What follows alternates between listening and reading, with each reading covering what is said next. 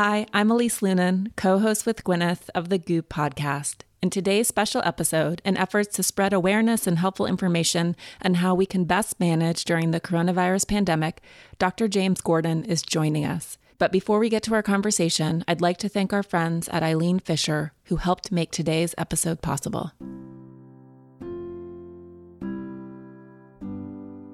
A major upshot of renovating my closet last year was cleaning up my wardrobe.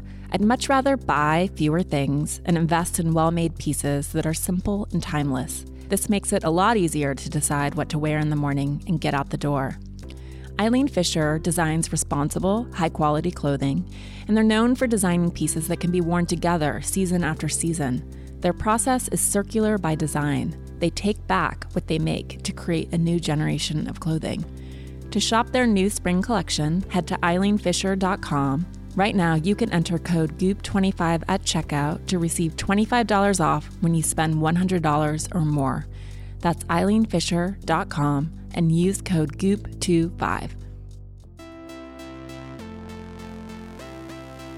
Don't hold anything too tightly. Just wish for it, want it, let it come from the intention of real truth for you, and then let it go. For me, our soul is like, it's unbound, it's limitless, but we will use words to limit ourselves. When people stop believing that somebody's got your back or Superman's coming, we turn to ourselves, and that's where you become empowered. Courageous participation attracts positive things. I'm Gwyneth Paltrow.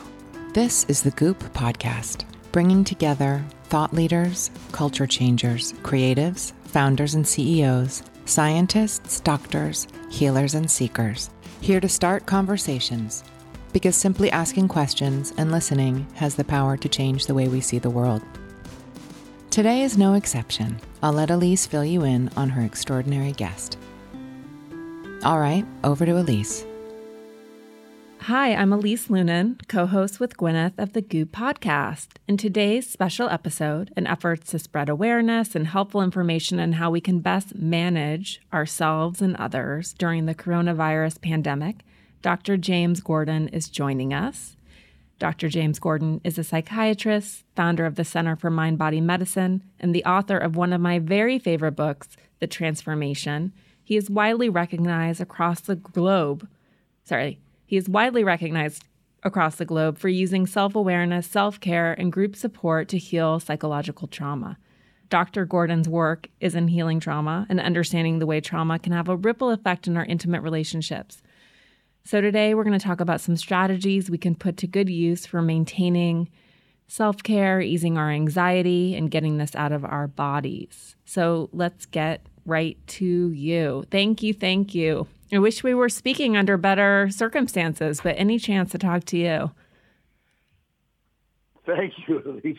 I wish we were too. I have to tell you, I really enjoyed what you did in the Netflix series, the first episode particularly. That's the one I watched. I was really struck by it. I thought it was a very instructive and personal introduction to the possible benefits of psychedelics for helping us deal with our issues, problems, challenges, trauma. The subtitle of my book is Discovering Wholeness and Healing After Trauma, and I believe that psychedelics can certainly have a role to play in that. And I thought you and Gwyneth and your whole team did a really nice job. Well, thank you. And I am, as you can imagine, a big fan of that tool in the toolbox, but I also know it is just one tool. And that's why I think your book is such a gift, because it is practices that people can do anywhere, anytime, across the globe, together, alone,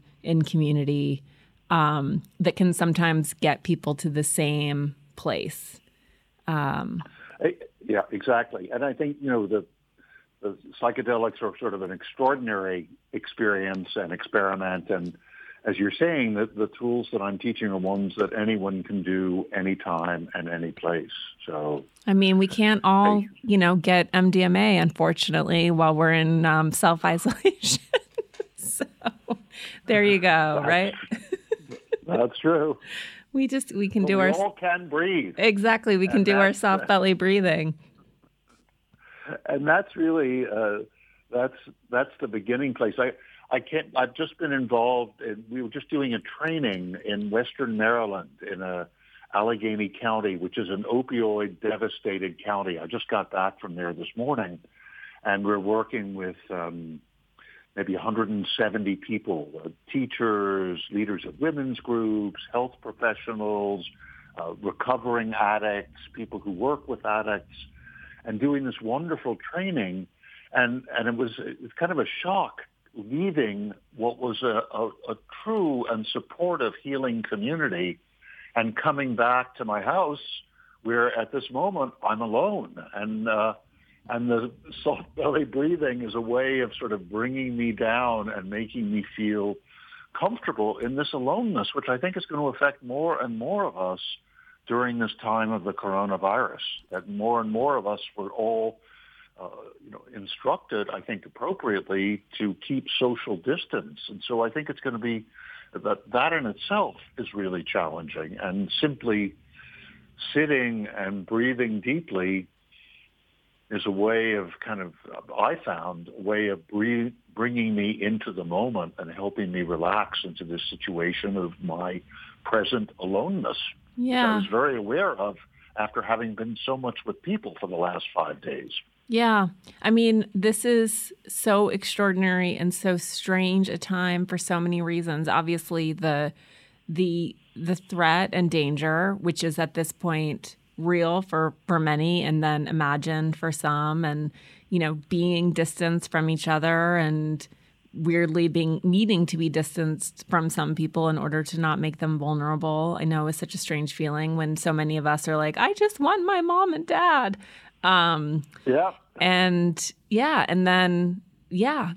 This interdependence and needing to share resources and also fearing for ourselves and those intense, selfish, undeniable urges to, hoard resources. And it's fascinating and strange on every single level.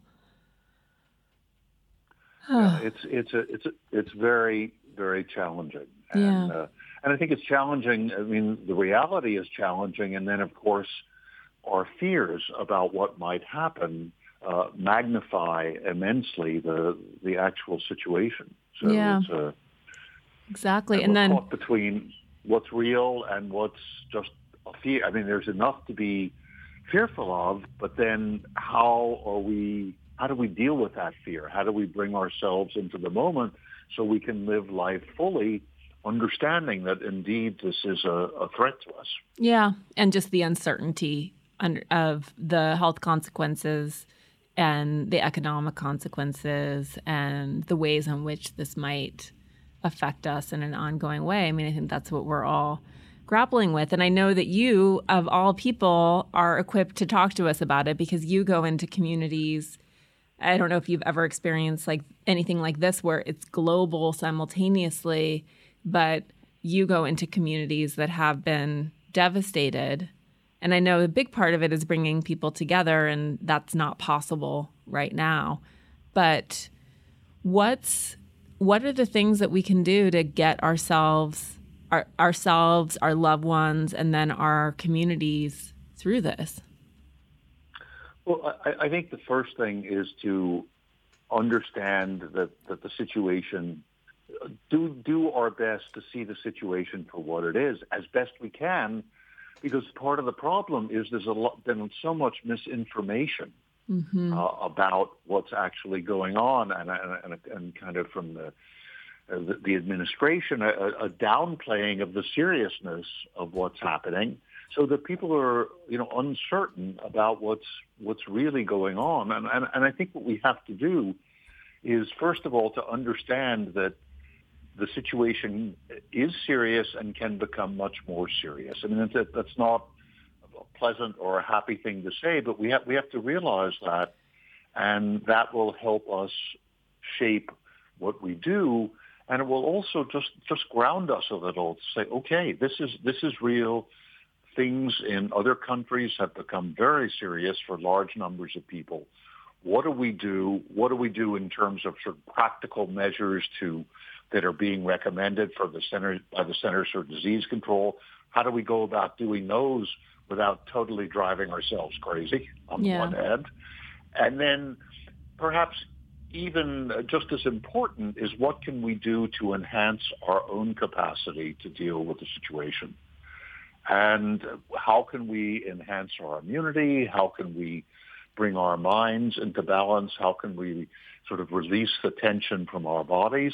And how can we reach out to other people in ways that are still possible for us?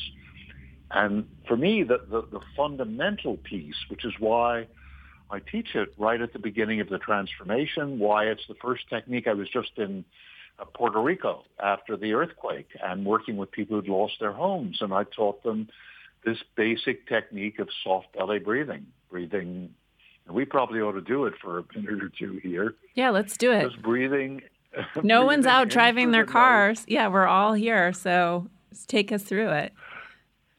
Just breathe. Just relax. Sit in a comfortable way. And breathe in through the nose and out through the mouth with your belly soft and relaxed. Focusing on the breath coming in through the nose and out through the mouth. On the word soft as we breathe in and belly as we breathe out. And on our belly, relaxing and softening as we exhale. We can just do this together for a minute or so.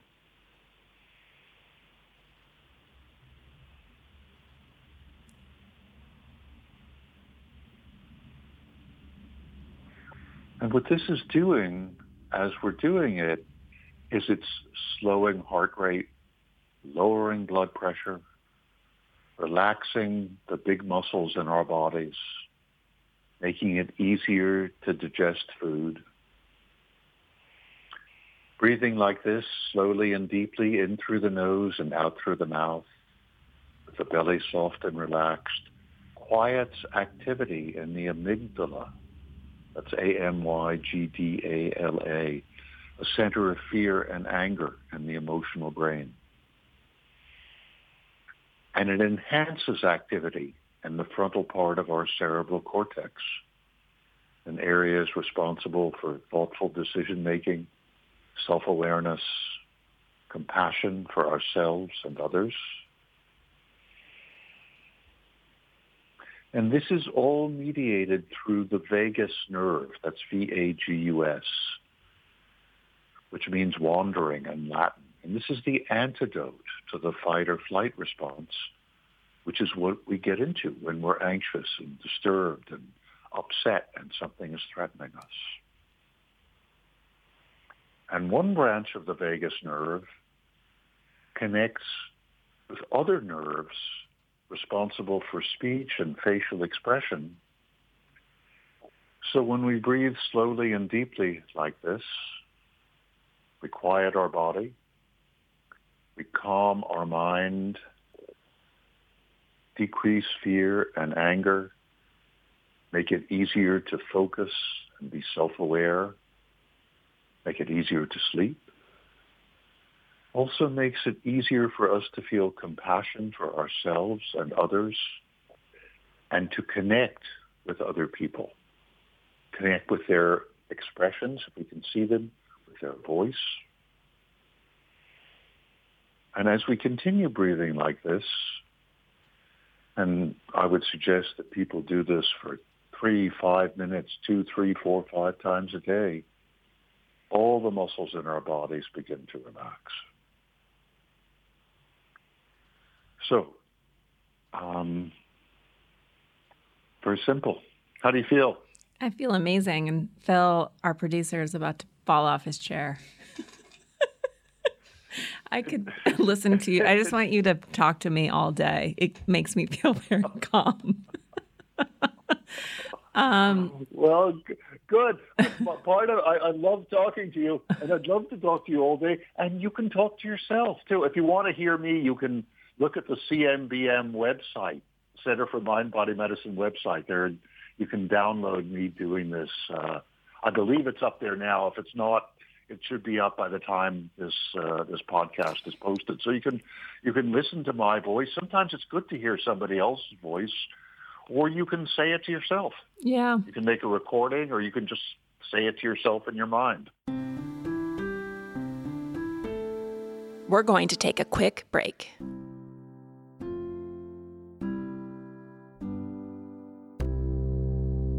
My work uniform is a jumpsuit or jeans with a sweater or blouse. I'm pretty much in sneakers every day. I try to mix in some color, but I like to keep my clothes relatively simple. And at this point, I really try to only buy staples or investment pieces that I can wear for years to come. Eileen Fisher is one of those designers that makes a good case for investing in classic, well-made clothing. They are a design-driven brand that appreciates clothes through the lens of form, function, and feeling. That means they believe clothes should have a sense of ease and movement, and that women deserve to feel comfortable in every sense. And they also believe that clothing should be made responsibly. They use quality, sustainable materials to create timeless pieces that last season after season.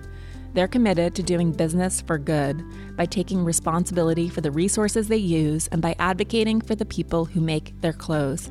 To shop simple, sustainable clothing, see their new spring collection at eileenfisher.com. Right now, you can enter code GOOP25 at checkout to receive $25 off when you spend $100 or more. That's eileenfisher.com and use code GOOP25. Working out, and more specifically doing yoga, helps me get out of my mind and into my body. I spend a lot of time in my mind, and yoga is a form of release for me. I love it. But the usual barriers can keep me from staying in a regular routine. Bulldog Yoga Online removes those hurdles and makes it very easy and fun to do yoga anytime, any place, with zero intimidation. Bulldog's online streaming classes are designed to work around your schedule. You can jump into a class from your bedroom, a hotel room, or wherever you find yourself.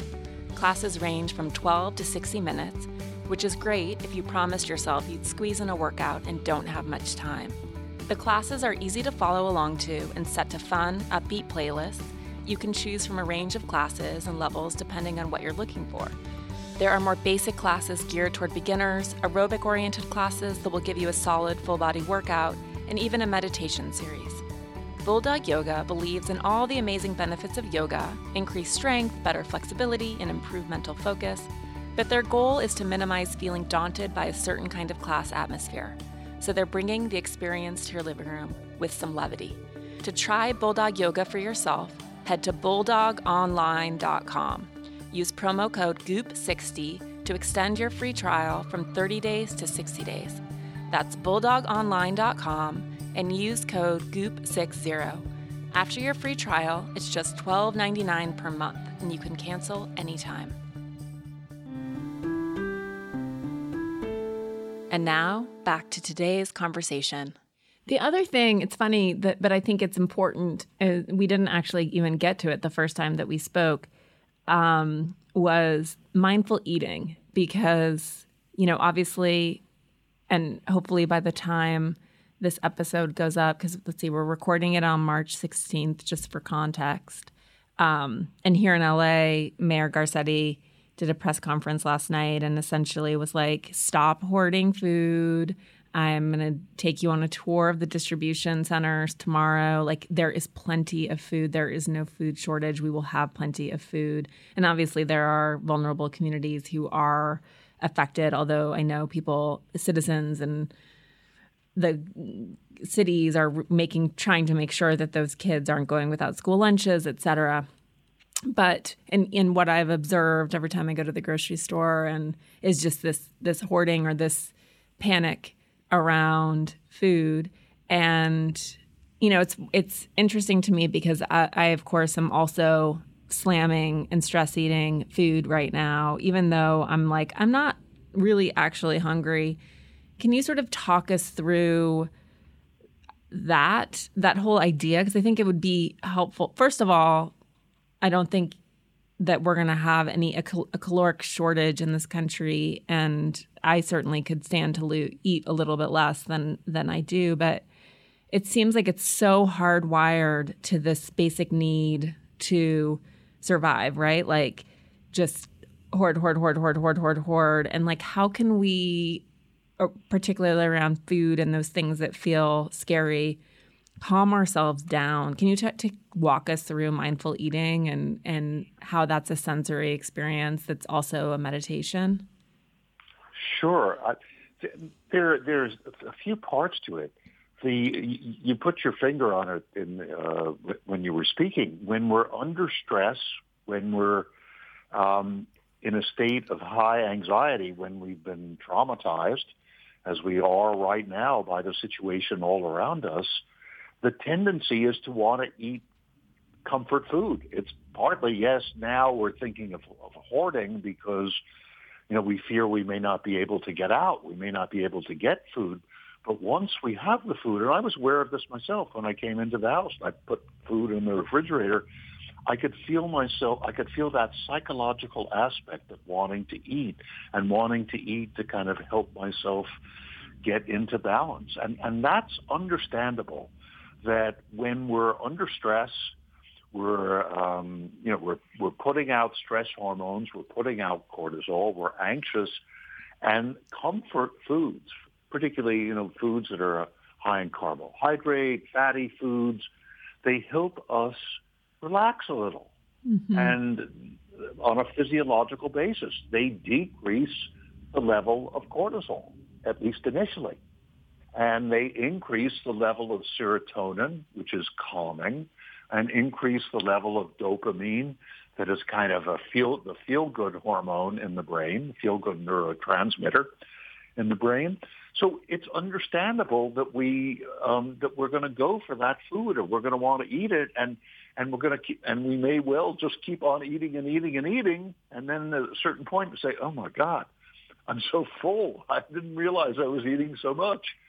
That is a totally understandable physiological reaction to being under stress. So the first thing is to become aware, as you're suggesting that we do, to become aware that this is a kind of built into our evolutionary biology, and we need to be aware of it, and we need to then figure out what to do about it. And the first thing is, in general, that's why I was suggesting doing the soft belly breathing a number of times a day, because what I've observed over this last week or 2 weeks is anxiety coming and anxiety going at different times. In myself, I was working with a team of about 20 people in Western Maryland, and we were doing a program for another 160 people, and I could see and feel it everywhere. Mm-hmm. So the first thing is to do our best to keep in a state of physiological balance as much as we can. Second thing is we need to know that when we're under stress, we are going to go for the comfort food. And we also need to know that when the stress goes on for a while, it does damage to our gastrointestinal tract. That makes us more vulnerable to certain foods, and also increases the level of stress on our brain. I'll talk about that a little bit. There's a chapter in the Transformation on the trauma healing diet. And it's a long chapter, and I think it's an important one because nobody else that I know of has written very much on the relationship between trauma and food and the damage done to the gastrointestinal tract, and most importantly, what we can do. So we need to understand that this is a reality, that when we're under prolonged stress, as we're likely to be during this situation, that it affects every aspect of our digestion.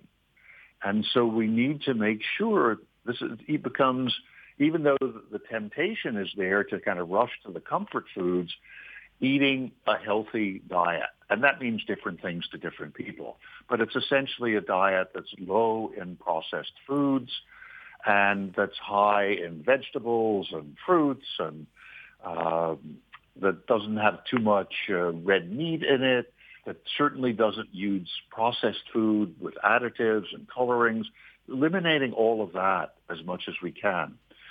And again, as I said, it's going to be different. Some people lean more toward being vegetarian. Some people are pescatarians. They eat fish. Some people eat meat. All of that can work if we have a certain kind of balance in our diet.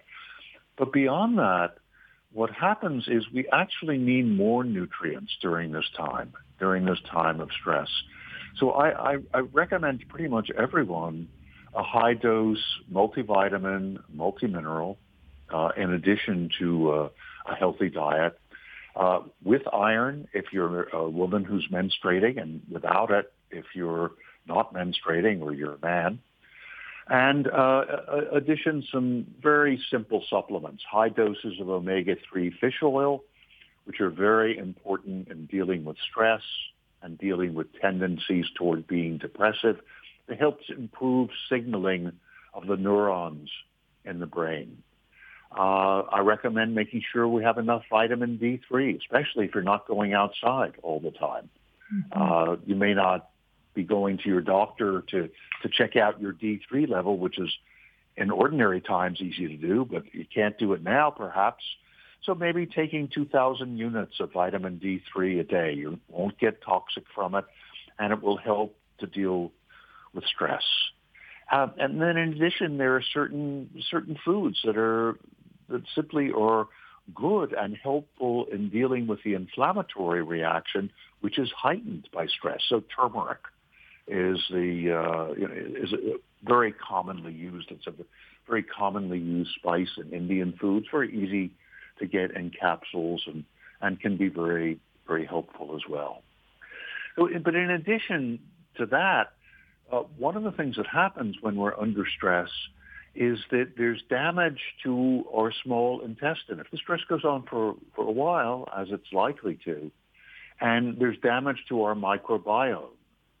And we need to, and the microbiome are the trillions, as I'm sure most of your listeners know, the trillions of bacteria that live in our small intestine.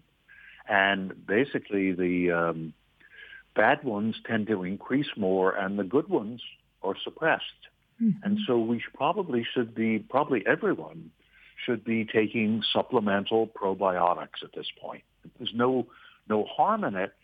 And the health of the microbiome contributes, and the research on this is just beginning to make this clear, contributes to the maximum of the optimal functioning of our vagus nerve, which of course is what helps us to calm down and helps the brain that may be damaged by prolonged stress to rebuild itself. And the other thing that you may notice about food is you may find yourself feeling funny after certain meals and certain foods that may never have bothered you before. Because one of the things that happens when we're under prolonged stress is that the cells in the small intestine, which are ordinarily the cells that line the small intestine, are ordinarily very closely packed to one another. They have what are called tight junctions. But when we're under prolonged stress, those cells tend to separate, and molecules of food that ordinarily don't cross the intestine and go in the bloodstream may well cross the intestine and go into the bloodstream and cause problems. Gluten is an obvious example. That gluten molecule may cross over, go into the bloodstream, and cause inflammatory reactions anywhere in the body. Mm-hmm. So we may be tired after eating a meal that has a lot of gluten in it, a meal with a lot of wheat or rye or barley. It may never have bothered us before, or we may have joint pains from it. So I recommend really tuning in to what's going on when we eat, how it's affecting us and how we're feeling. And if we're feeling that we're being affected by certain foods, got to pay attention. And, we can talk about mindful eating in a moment.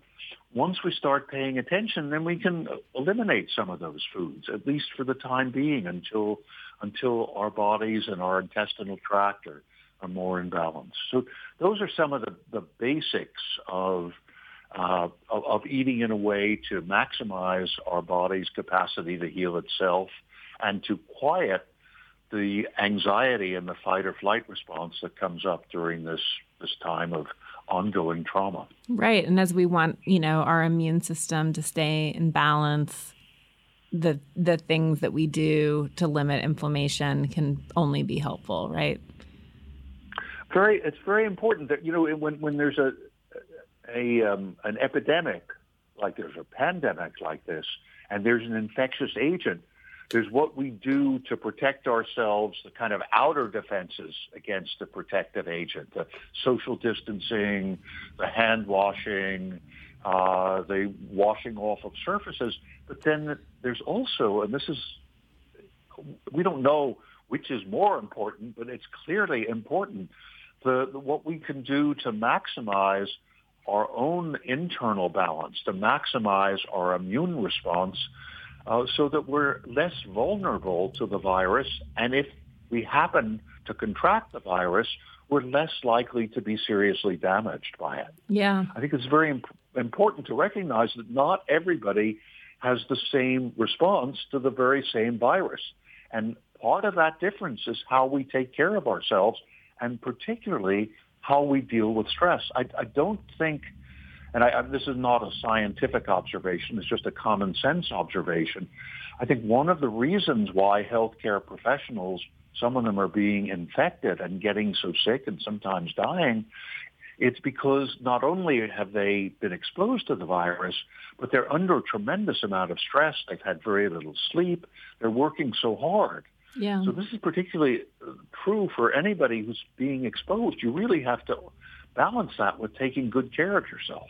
Yeah. No, and it's not something that people, I think certainly women and men as well, like it's never, we live in a culture that's sort of strange and skewed in so many ways, right? Because what we're seeing is sort of the polarity of extreme selfishness and then an extreme need to take care of each other. And then alternately, you have a lot of women who typically don't put themselves first, right? So it's sort Absolutely. of yeah. I think that's very true. What happens is you're always taking care of everybody else. Yeah. But here's a situation. If you really want to take the best care of everybody else, you got to take care of yourself. Mm-hmm. You've got to stay healthy too. So from that altruistic perspective, you need to take care of yourself. Yeah. And so just to close the loop on mindful eating, and then I want to talk about sort of deeper work. Mindful eating is just essentially really slowing it down, right? Like being aware of everything that you're putting in your mouth and all of the sensory experiencing of that. Is that fair? Absolutely. And this is something that anyone can do. Just very simply, to begin this experiment, which hopefully will flower into a way of life, take something like a grape and just put it in your hands. You may want to. Can you turn off the podcast for a bit? They can turn off the podcast. They can go get a grape or get another little piece of fruit from your refrigerator, and just you take it and you look at it and you smell it and you feel it. You really can get to know it just the way, if you can sort of put yourself in the mindful eating framework, is really the child's sense of wonder. If you can bring that sense in as well, oh, this is a grape, or this is a piece of apple, and isn't this interesting? And what does it smell like? And what does it feel like? And what's it like if I put it on my cheek? I mean, just the way a kid might do. And then you put it in your mouth, and you just feel it inside your mouth, and you feel the texture and the little bit of flavor that may be coming off it and sort of circulating in your mouth. And then very, very slowly, you chew it at about a fifth or a tenth the speed at which you ordinarily eat. And you just do that. And it may take a couple minutes just to chew this one grape or one little piece of apple. And then you swallow it. And then notice what happens. And it's amazing. We do this. I teach this in somewhat more detail in the transformation. We do this in our workshops. We do it in our training programs. We do it all over the world, and it makes a world of difference for people. I remember doing this in Haiti after the earthquake there, and this man we were working with bananas, which is what easy fruit that's available in Haiti. And this huge man comes to the front of the room after we've done this exercise with about 100 people in a training program. These are community leaders who are going to teach these skills to other people. This happened to be in the southern part of Haiti near Jacmel. And he comes up to the microphone and he says, I am a banana farmer. I have eaten bananas every day of my 60 years. I have bananas for breakfast, for lunch, for dinner. I have snacks of bananas. We have 24 varieties of banana on our farm. He paused and he said, this is the first time I have truly eaten a banana. It's so beautiful to see. But it's true. We don't, we don't think. Yeah, we're not present. We're just so busy.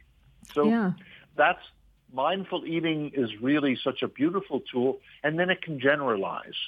It can be a way for many people. It's really a very powerful introduction to a more meditative way of living. You can bring it into that eating that one little piece of fruit, bring it into eating a whole meal with either by yourself or with your family, and see what happens. And it can really be quite miraculous. So for people who are, on it, right? And let's say start their soft belly breathing and to sort of trying to calm down and slow things down and be present to their emotions. That seems ideal.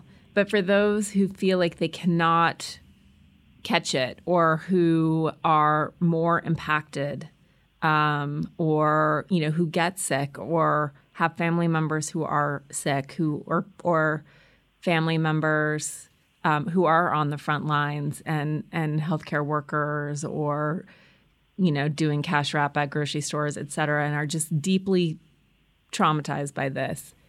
What are the best mechanisms for really moving stuff out of our bodies and really, really getting it out? Well, it's a good point you're bringing up because for some people it's very hard to sit still, or the sitting still, even with the soft belly breathing, is not enough. And I've certainly been in these states. I think most of us have. That's the time when you need to really use the body and to do our ancestors and Aboriginal people all over the world understand this. And they created what we call now expressive meditations. And they could be fast dancing, jumping up and down, singing and chanting, fast deep breathing, whirling, shaking the body. These are the built-in biological mechanisms for dealing with stress. And if you have a pet dog, for example, and you see the dog get in conflict with another dog, after the conflict is over, they're growling at each other, or they're, so hassling each other over territory, or they're actually in a physical fight. What you'll see is that often they shake themselves. They shake their bodies like they're shaking loose from this state of frozen, shut down, overwhelm, or shaking loose this fight or flight response, getting rid of that tension, and they're coming back into balance. We need to do that too. And the simplest technique, the one that I, again, teach early in the transformation, the one that we do early in our work with people who've been traumatized by war or climate-related disasters or violence in their community or the opioid epidemic, is shaking and dancing. And it's very simple. You stand up. I'm actually doing it right now. Stand up with your knees a little bent. And you can put on some fast driving rhythmic music to help you without words, just like drumming or some other fast music. And you begin to shake from your feet up through your knees and hips and chest and shoulders and through your head, letting your head go. And you just let you just keep on shaking and you let your whole body go. A lot of us carry tremendous amount of tension in our shoulders. I would say that's probably in the United States, 90% of people. When I ask people, how many of you are carrying tension in your shoulders, especially after they've done a little shaking of their body, almost everybody raises their hands. And if you can shake, you start to let loose that tension, because all the psychological tension that we have also goes right into our bodies. Everything that we think or feel, worry about, also affects every cell in our body. So this is a very direct way of breaking up that tension, of freeing ourselves. So you do the shaking for maybe 5 or 6 minutes. Longer, the more tense you are, the longer it's a good idea to do it. And anybody can do it. We do this with people who can't stand up, people who are in wheelchairs. They can do it sitting down. I've done it with people in hospital beds. Done it many places around the world. So that shaking, afterwards, after the shaking, you begin to feel a little more relaxed, a little more open, a little more energy. Just stand for a couple minutes and then have some music that goes on that's energizing for you, that's inspiring for you, and just let your body move and start to come back in connection with your body. And because when we're really stressed and traumatized, we lose connection with our body. It feels alien to us or strange, or sometimes we dissociate and we feel like, well, I don't even know if this is my body, especially if the trauma is very intense and very intimate, and somebody who's assaulted or somebody who's raped. But sometimes just purely psychologically, when we feel so overwhelmed, as we may in the situations you described, where someone we love is really at risk, we may shut down and go into a kind of frozen state. Then this shaking and dancing really begins to help us move out of that state and begin to free ourselves and come back in balance. I would suggest doing it every day. Yeah. When I've gone through difficult times, I did it every day. When we were working out in Western Maryland, this last 4 or 5 days, we did shaking and dancing a couple times a day. Yeah. And it was great. Well, now we can't witness each other doing it, and we're all at home, so we may as well just really shake. Yeah. It's so beautiful. It's so simple. And it's so much. This is our human heritage, and we've forgotten it. Yeah. I'm sorry. Go ahead, Elise. No, I was just agreeing with you.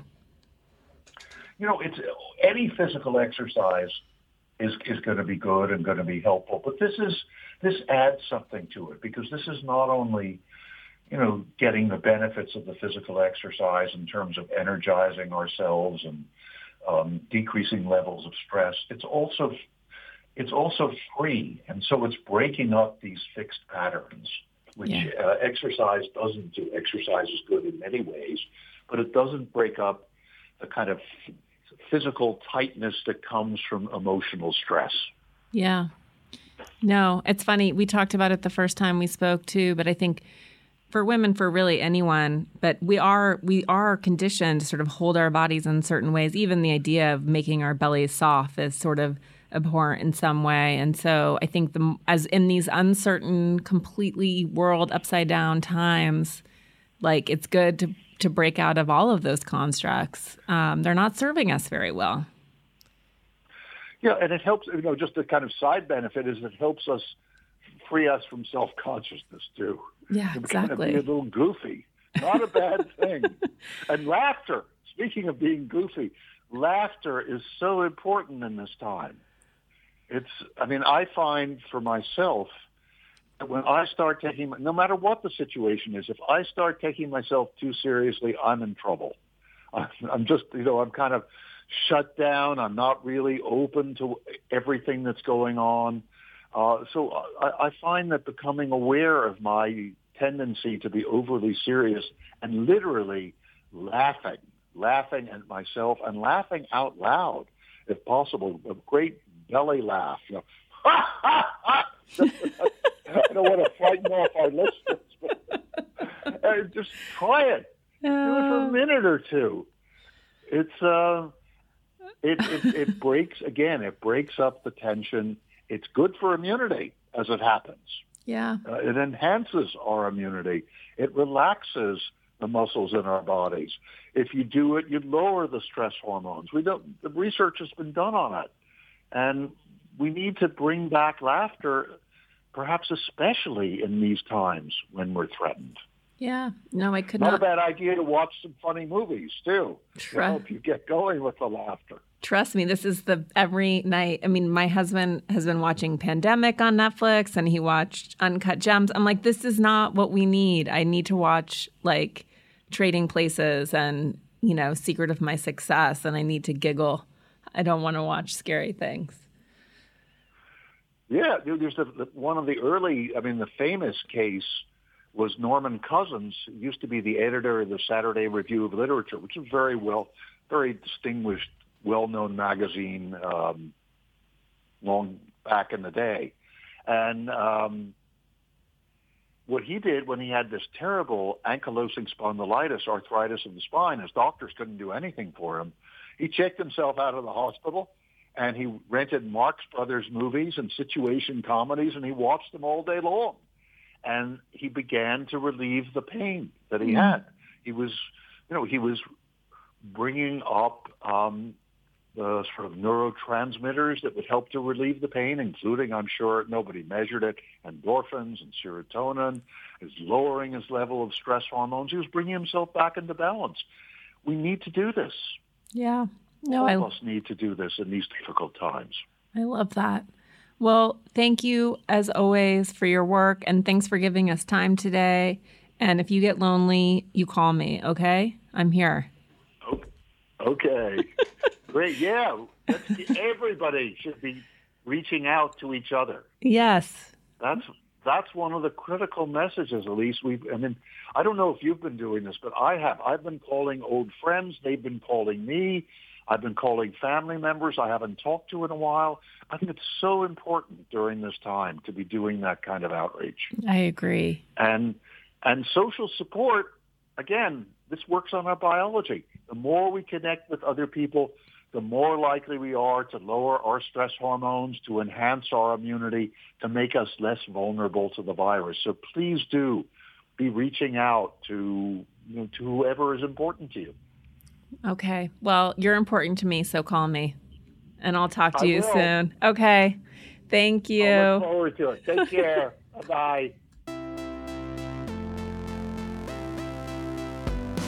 Thank you for listening to my conversation with Dr. James Gordon. For more on Dr. Gordon, check out a copy of his book, The Transformation. You can also visit drjamesgordonmd.com. That's DrJamesGordonMD. And you can find videos of many of the things we talked about on YouTube. And we have more stories with James on Goop. Thanks so much for listening, and we'll talk to you soon.